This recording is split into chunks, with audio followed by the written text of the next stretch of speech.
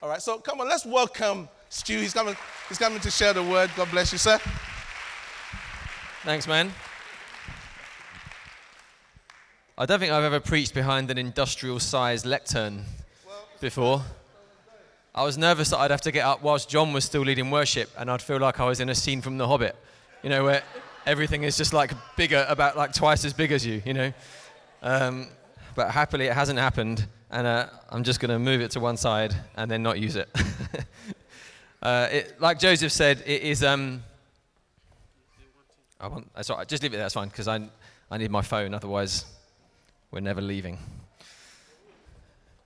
Not because I want to make a phone call, you understand, because it's at a time. It is honestly a real privilege to be here. We've done these joint services maybe 3 or 4 times. And before we started doing these, honestly, my experience of doing joint things with other churches was not always positive. Since we've started doing them, I've looked forward to them massively, because it's just such a brilliant environment to be in, with a room where there aren't enough seats for people, and the worship just kicks off like that. So it's a real privilege. And guys asked me if I would preach. Joseph said I could preach for 45 minutes. I told him I'd do it in half an hour. And he looked at me with the look of someone as if he'd just told me I won the lottery and I didn't want the money. Like, what kind of man is this? But we'll see how it goes. I'm actually going to read, it's quite a long story, and actually quite an obscure one from the Old Testament, from the book of 2 Kings. So if you've got a Bible, you can read along. It doesn't matter if you haven't got a Bible, because I'll read the story out to you and we'll kind of pick up on a few things as we go along. I'll just start reading. It's chapter 6, verse 24. And it says about Ben-Hadad, king of Syria, mustered his entire army and went up and besieged Samaria. And there was a great famine in Samaria as they besieged it, until a donkey's head was sold for 80 shekels of silver, and the 4th part of a cab of dove's dung for 5 shekels of silver. Now, you thought Brexit was bad, but when was the last time you had to pay 5 shekels of silver for a 4th part of a cab of dove's dung? It's basically telling us things were really bad. 5 shekels of silver was like 6 months of the average worker's salary. So you're paying half a year's wage for bird poo, basically. And it says this: Now as the king of Israel was passing by on the wall, a woman cried out to him, saying, "Help, my lord, O king." And he said, "If the Lord will not help you, how shall I help you? From the threshing floor or from the winepress?" And the king asked her, "What is your trouble?" And she answered, "This woman said to me, 'Give your son that we might eat him today, and we will eat my son tomorrow.' So we boiled my son and ate him. And on the next day I said to her, 'Give your son that we may eat him,' but she has hidden her son." And when the king heard the words of the woman, he tore his clothes. Now he was passing by on the wall, and the people looked, and behold, he had sackcloth beneath on his body. And he said, "May God do so to me, and more also, if the head of Elisha, the son of Shaphat, remains on his shoulders today." So we joked about it at first, but the reason this story is included is to help you understand this is basically terrible. This isn't just like, oh, there's no food around. Like, people are desperate. They're getting to the point where they're considering or actually eating their own children. There's the king, who's supposed to be the one who's leading them through this, is no help at all. He's basically saying, "What can I do? I'm stuck." And it's basically a terrible situation that they're in. And basically he's blaming God, and he's blaming Elisha, who's God's servant, even though actually that's not the real reason that they're stuck. Elisha was sitting in his house, and the elders were sitting with him. And the king had dispatched a man from his presence. But before the messenger arrived, Elisha said to the elders, "Do you see how this murderer has sent to take off my head? Look, when the messenger comes, shut the door and hold the door fast against him. Is not the sound of his master's feet behind him?" And while he was still speaking with him, the messenger came down to him and said, "This trouble is from the Lord. Why should I wait for the Lord any longer?" But Elisha said, "Hear the word of the Lord. Thus says the Lord, tomorrow, about this time, a seah of fine flour should be sold for a shekel, and 2 seahs of barley for a shekel at the gate of Samaria." In other words, prices are going to go back to normal. Everything's going to be restored back to the way it normally is. And then the captain on whose hand the king leaned, said to the man of God, "If the Lord himself should make windows in heaven, could this thing be?" But he said, "You will see it with your own eyes, but you shall not eat of it." Just goes on a bit longer. Now, there were 4 men who were lepers at the entrance to the gate, and they said to one another, "Why are we sitting here until we die? If we say, 'Let's enter the city,' the famine is in the city, and we will die there. And if we sit here, we'll die also. So come on, let's go over to the camp of the Syrians. If they spare our lives, we'll live, and if they kill us, we shall but die." So they arose at twilight to go to the camp of the Syrians. But when they came to the edge of the camp of the Syrians, behold, there was no one there. For the Lord had made the army of the Syrians hear the sound of chariots and of horses, the sound of a great army, so that they said to one another, "Behold, the king of Israel has hired against us the kings of the Hittites and the kings of Egypt to come against us." So they fled away in the twilight and abandoned their tents, their horses and their donkeys, leaving the camp as it was, and fled for their lives. And when these lepers came to the edge of the camp, they went into a tent and ate and drank, and they carried off silver and gold and clothing and went and hid them. And then they came back and entered another tent and carried off things from it and went and hid them. But then they said to one another, "We are not doing right. This day is a day of good news. If we're silent and wait until the morning light, punishment will overtake us. Now therefore come, let's go and tell the king's household." So they came and called the gatekeepers of the city and told them, "We came to the camp of the Syrians, and behold, there was no one to be seen or heard there, nothing but the horses tied and the donkeys tied and the tents as they were." And then the gatekeepers called out, and it was told within the king's household. And the king rose in the night and said to his servants, "I will tell you what the Syrians have done to us. They know that we're hungry. Therefore, they've gone out of the camp to hide themselves in the open country, thinking, when they come out of the city, we'll take them alive and get into the city." And one of his servants said, "Well, let some men take 5 of the remaining horses, seeing that those who are left here will fare like the whole multitude of Israel who have already perished. Let us send and see." So they took 2 horsemen, and the king sent after them, after the army of the Syrians, saying, "Go and see." So they went after them as far as the Jordan, and behold, all the way was littered with garments and equipment that the Syrians had thrown away in their haste. And the messengers returned and told the king. And then the people went out and plundered the camp of the Syrians. So a seah of fine flour was sold for a shekel, and 2 seahs of barley for a shekel, according to the word of the Lord. Now the king had appointed the captain on whose hand he leaned to have charge of the gate. And the people trampled him in the gate, so that he died, as the man of God had said when the king came down to him. Amen. Let's just pray quickly. Too many people dying in that Bible story. We need to pray. Father, I thank you that this is your word. And even though it's thousands of years past and kind of obscure and different from us, I pray that you'd speak to us and help us to hear you through it. In the name of Jesus.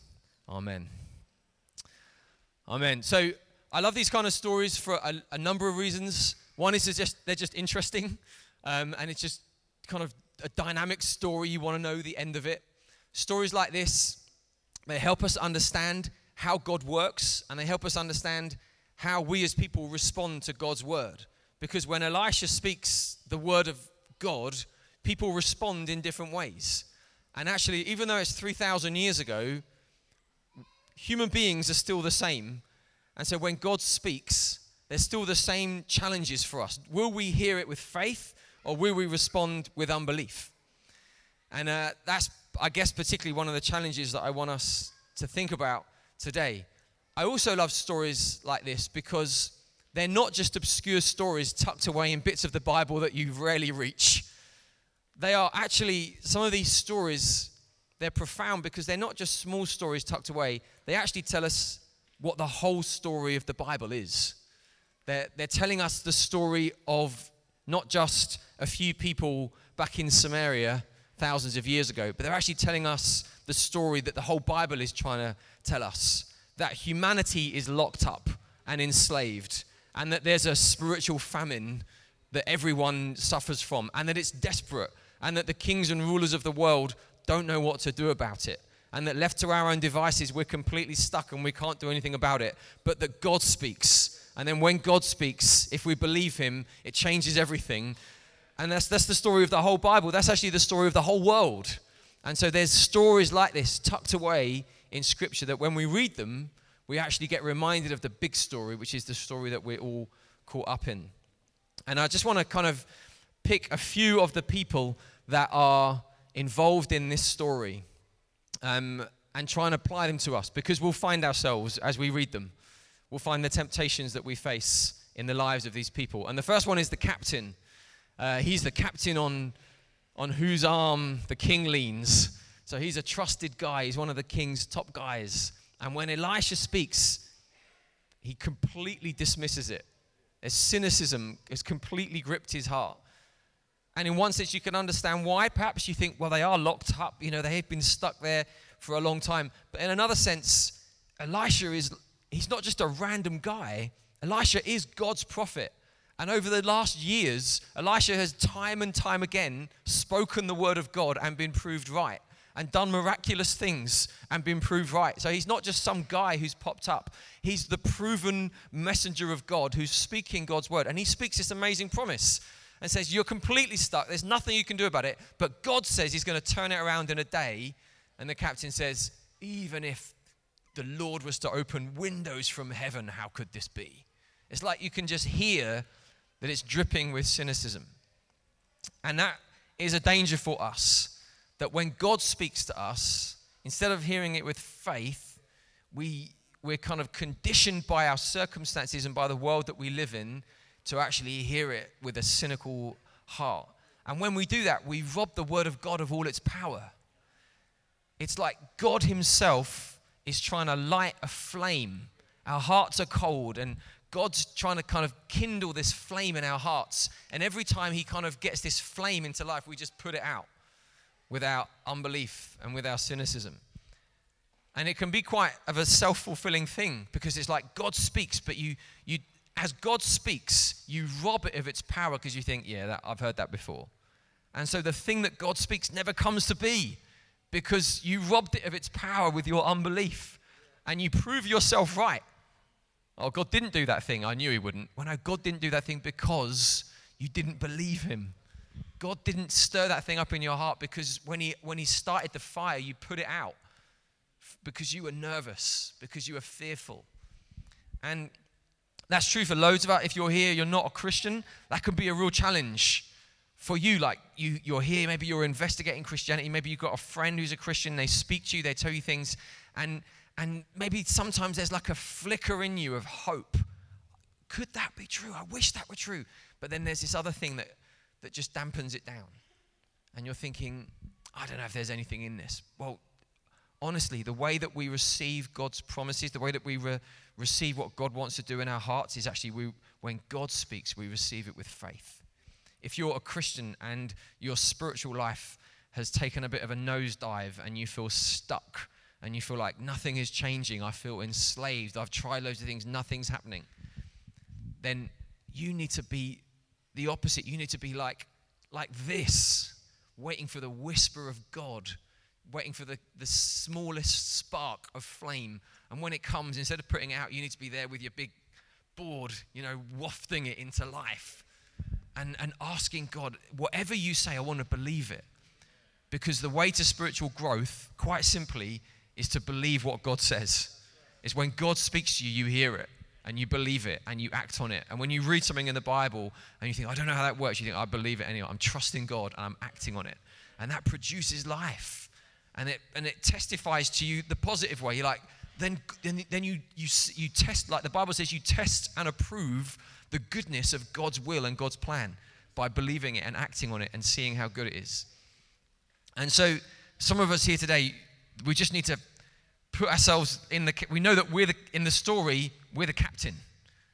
When we hear God speak, when we read the scriptures, there's something in us that's putting out the flame that God's trying to do. The thing that God's trying to stir up, we're missing it.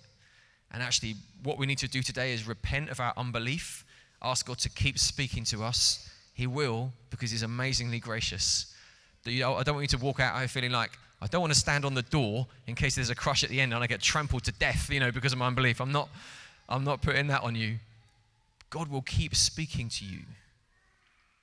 But one day you will stand before him. And he will be able to recite to you all the times that he spoke, all the fires that he tried to light, and all the times that you put them out.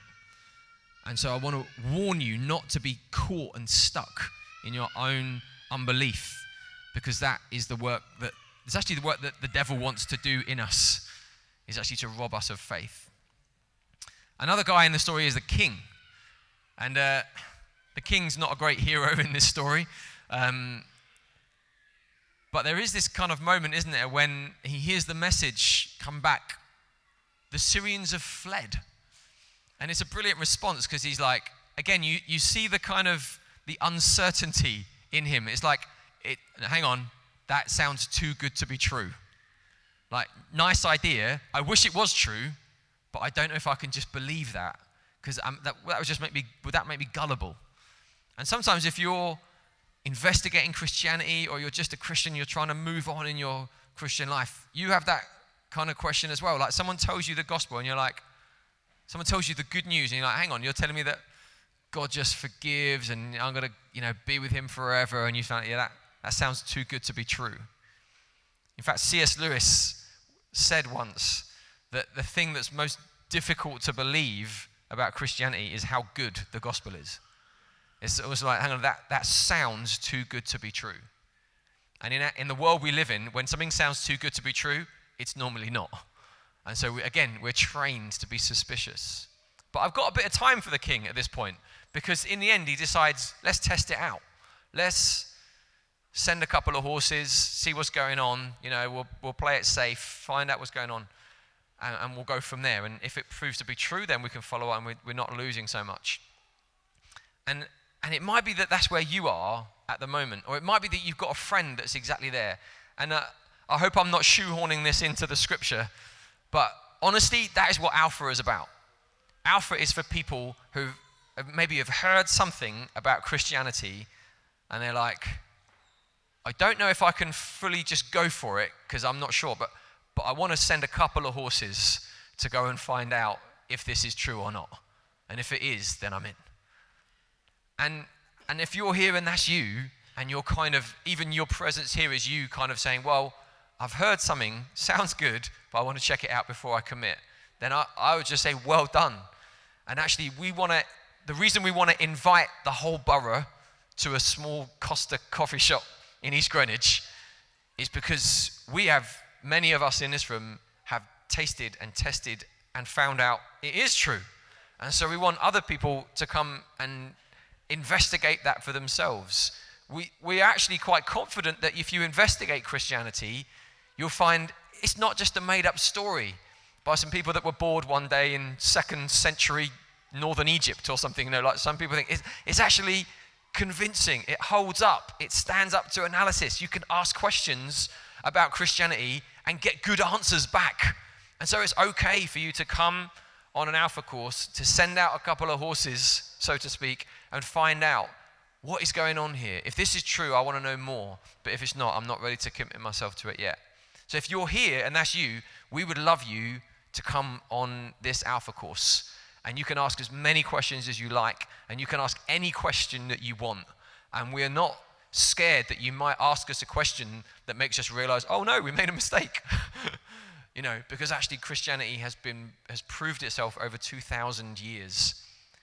It's been tested, it's been attacked, it's been attempted to be undermined, it's been analyzed. The Bible has been analyzed more than any other historical document in all of history, and there are still millions, billions of people who base their lives on its truthfulness.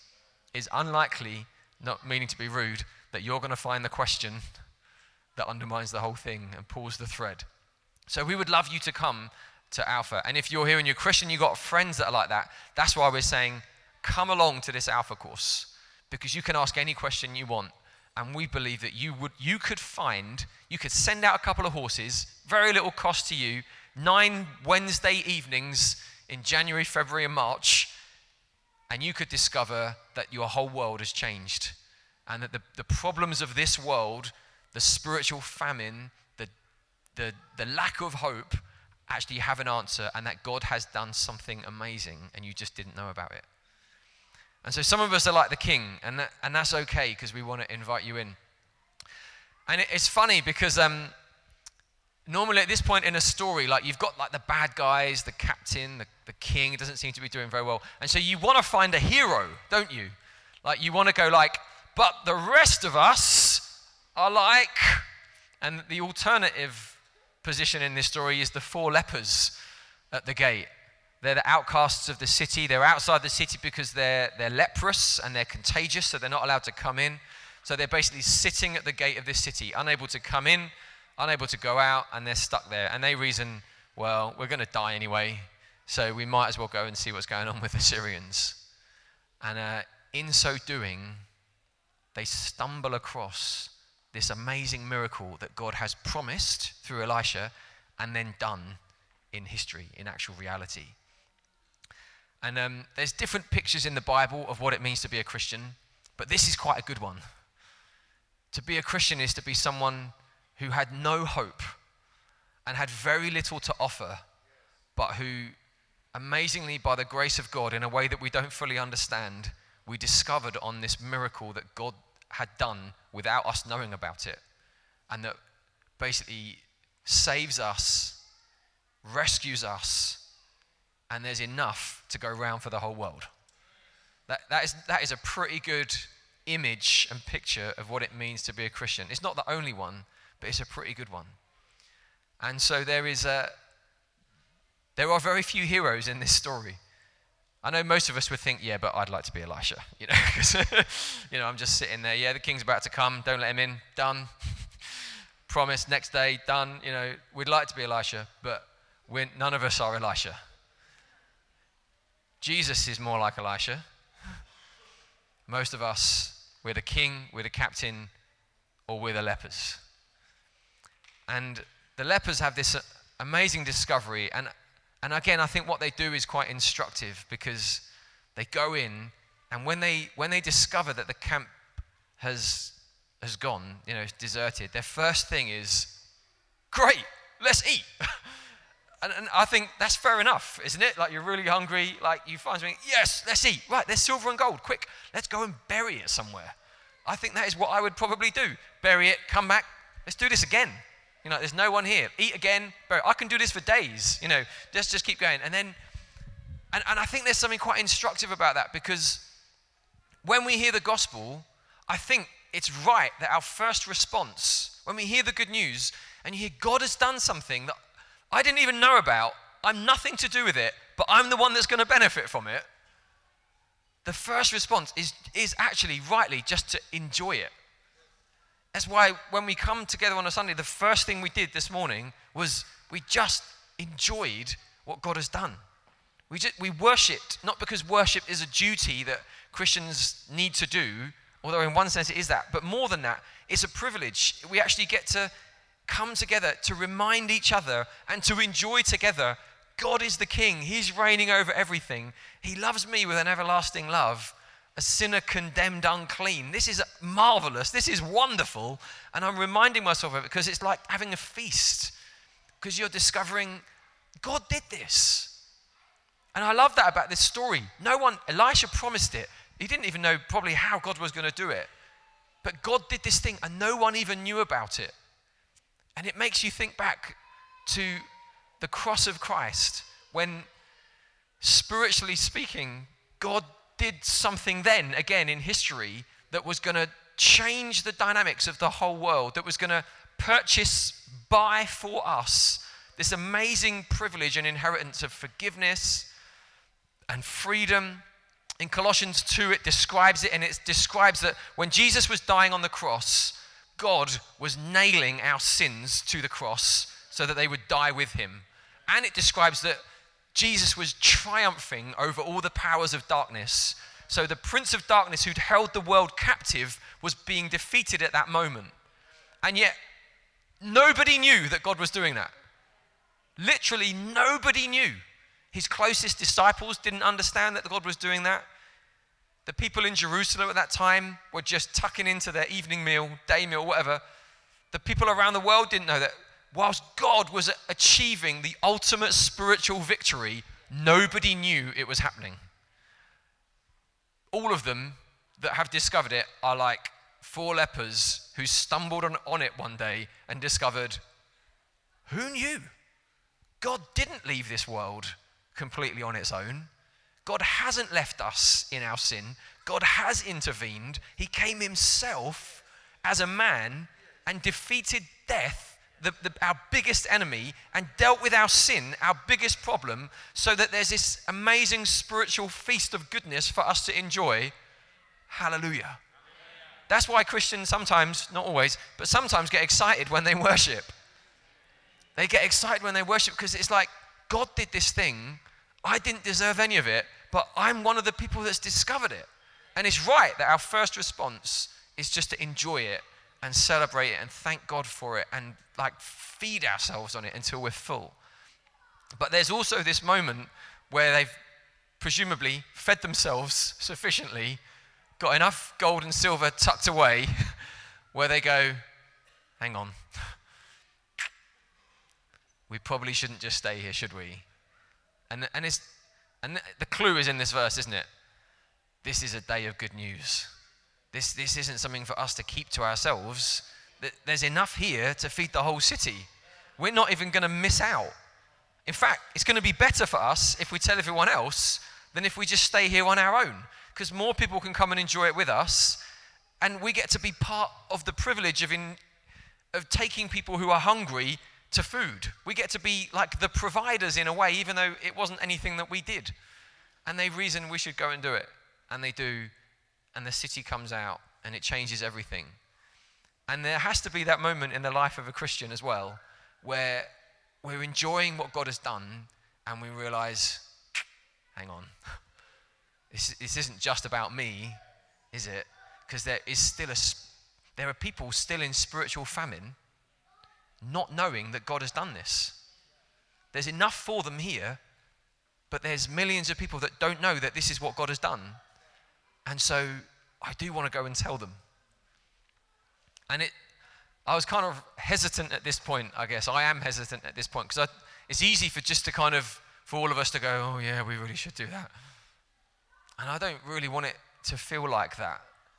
I want it to feel more like the privilege and the opportunity. The lepers, what they understood was, we are here with this amazing feast, and everyone in the city, they're paying, 5 shekels for a quarter of a dab of the dove's dung. The contrast is pretty sharp. I think for quite a lot of us as Christians, that isn't the way that we picture the spiritual dynamics of the world. Part of our problem is that we feel more like, when you go to a restaurant and you order your meal and you tuck in, and then the waitress or waiter walks with someone else's food and you look at it and you're like, oh, probably should have had that. And then you kind of over your shoulder looking at someone else's meal thinking, I should have gone for the steak. I wasn't quite sure. And I think as Christians, we sometimes think like that. Well, here's us as Christians. Yeah, we've gone for the chicken. They've gone for the steak. And maybe we sometimes feel like, or maybe the other way, like you have your meal and sometimes, occasionally, it doesn't happen often, but you think, yes, I ordered the right thing. Yes. I was umming and ahhing, the chicken or the steak, what do I go for? But I went for the chicken and it comes with chips and yes, I got the right things. Massive chicken, the steak looks a bit paltry, a bit weak, glad I didn't go for it. I think sometimes as Christians we feel like that. And we feel like, therefore our evangelistic message is, the steak's all right, but the chicken's better if you want to come over, Whereas the lepers, they were like, we've got a feast and you're starving. And actually, if you read through the Bible, that's the way the Bible describes the contrast between Christians and those that don't know Christ. It doesn't use like, oh, Christians have got the edge. It's like, no, the contrast is light and darkness. The contrast is life and death. And so when we understand that as Christians, I think for most of us, it's not a difficult step for us to go, I want other people to hear about this. Because I'm not even going to miss out. I don't even have to share my chicken. There's more chicken. I can have as much chicken as I want and still let everyone else know about the chicken. Like, this is a good deal. And so part of the deal is it's actually right for us to tuck in to the chicken so that we can say to other people, you should have the chicken. But we need to understand we're not talking to the person on the table next to us. We're talking to the person outside the restaurant who's stuck and can't come in. And you get where I'm going with that. I don't need to spell it all out. And so I'd love us to hear, we're going to pray in a few minutes. Maybe 0 minutes, because Joseph's just held up a bit of paper with 0 written on it. I'm hoping that's not like a rating for my sermon. Like one of the judges, like 10, Mate, sit down. But he did hold one up earlier that said 10 and 20 and 30, so I think maybe I'm safe. So this is what I'd love us to think about in terms of application. Because sometimes at this point, I think a lot of us, we think, yeah, I'm not very good at this. And there are people that are really good at this. And I'm never going to be like them. I wish I was. Maybe I will be. But I'm not. And it's quite hard. You think, I don't feel like I'm going to go out on the streets this afternoon and shout the good news, So here's my challenge to you. Think about where you are at and do something that you haven't been doing for the last few months. If you're a Christian, you just don't know any people who don't know Jesus to even tell. In the next few weeks, try and make some friends. I know for some of you that's a challenge. For some of us, it's a challenge. It's hard. Just meeting people, making friends. In this city, in lots of cities, it's difficult. But ask God to move you one notch along. Meet some people. Make that your prayer. Or maybe you do have some friends that are non-Christians, but at the moment you don't pray for them. You've got no expectation that God can act in their life. I challenge you to hear the promise of God that this is available to them and to begin to pray and to dream about what might it look like if God intervened in their life. If I understand that actually they're spiritually famished and I have got the key for them to discover the immeasurable riches of Christ, then what would it look like if they discovered it and then pray that God would do it? Maybe you're already doing that and you're comfortable with that. Then I challenge you to start getting out on the streets and to meet some people that you don't know and to start telling them. Maybe you already do that. I challenge you to take some steps you've never stepped before. And so I don't think all of us are likely to walk out of here and suddenly become the most powerful evangelists. But can you imagine if we all walked out of here and we all went one step along the spectrum and we all became a bit more prayerful, a bit more engaged, a bit more bold? Can you imagine what that would do to the probably thousands of people that we interact with together through the day? It would have a massive impact. And our prayer for this Alpha course, like Joseph said, is that dozens of people come, dozens of people hear, dozens of people respond. If they're just sending out 2 horses, we're confident that lots of them are going to discover the message is true and it's available for them. Let's just pray quickly. Well, I'll pray quickly, and then I think Joseph's going to come and lead us in prayer. Why don't we stand? That will help us, I'm sure. Because I'd love us just to pray for ourselves and to pray for one another. And so in a minute, we'll get into maybe 2s and 3s, and we'll just pray for one another. Just to be clear, there are very few spiritual heroes in this room. In lots of ways, actually, lots of you are spiritual heroes, but I don't think any of us are standing here thinking, everyone should probably come and learn from me. Most of us feel like, oh yeah, I'm a leper that stumbled on the grace of God. And therefore, we need what Jesus said when he said, wait for the Holy Spirit to come upon you and you'll receive power to be witnesses. We need God's empowering to be the witnesses that we want to be, to take a step of faith into what God wants for us. So we're just, in a minute, just going to pray for one another for that. But first, I'd just love to pray for us. So if you want to receive the Holy Spirit, to receive his power to be a witness, then I'd love to invite you to raise your hands and to pray along with me as I'm praying for us. Father, first we just want to thank you for this amazing thing that you've done in history, when no one else knew about it, you were working a miracle.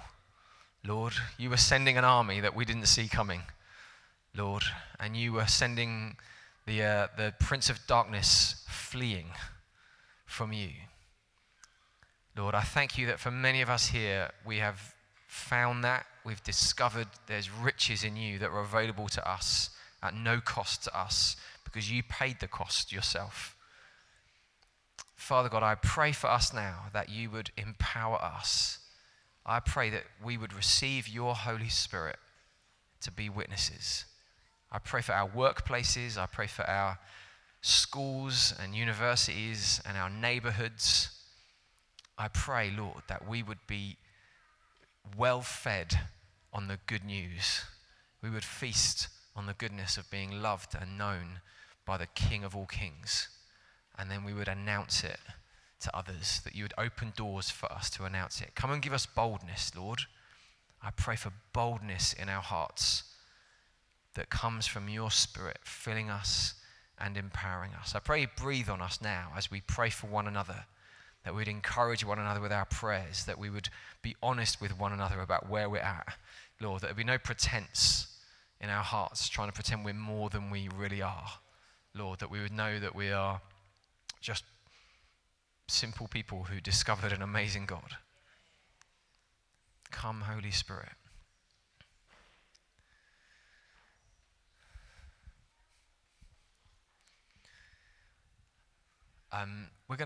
Let's just pray for one another for a few minutes. If you're hearing a guest and you're not up for this, that's fine. You can just, if people offer to pray with you, you can just say, no, I'm all right. I'm just sending out my two horses. You know, you can just say that's absolutely fine. There's no pressure. But many of us, I think, would love to just pray for one another and ask God to help us. So don't be shy if you're sitting next to someone you've never met before. We'll just introduce each other. I think just maybe 3s or 4s is probably best. And we'll just take 5 or 10 minutes just to pray for one another quickly. And then in a few minutes, Abby's going to come and lead us in some prayer for our borough.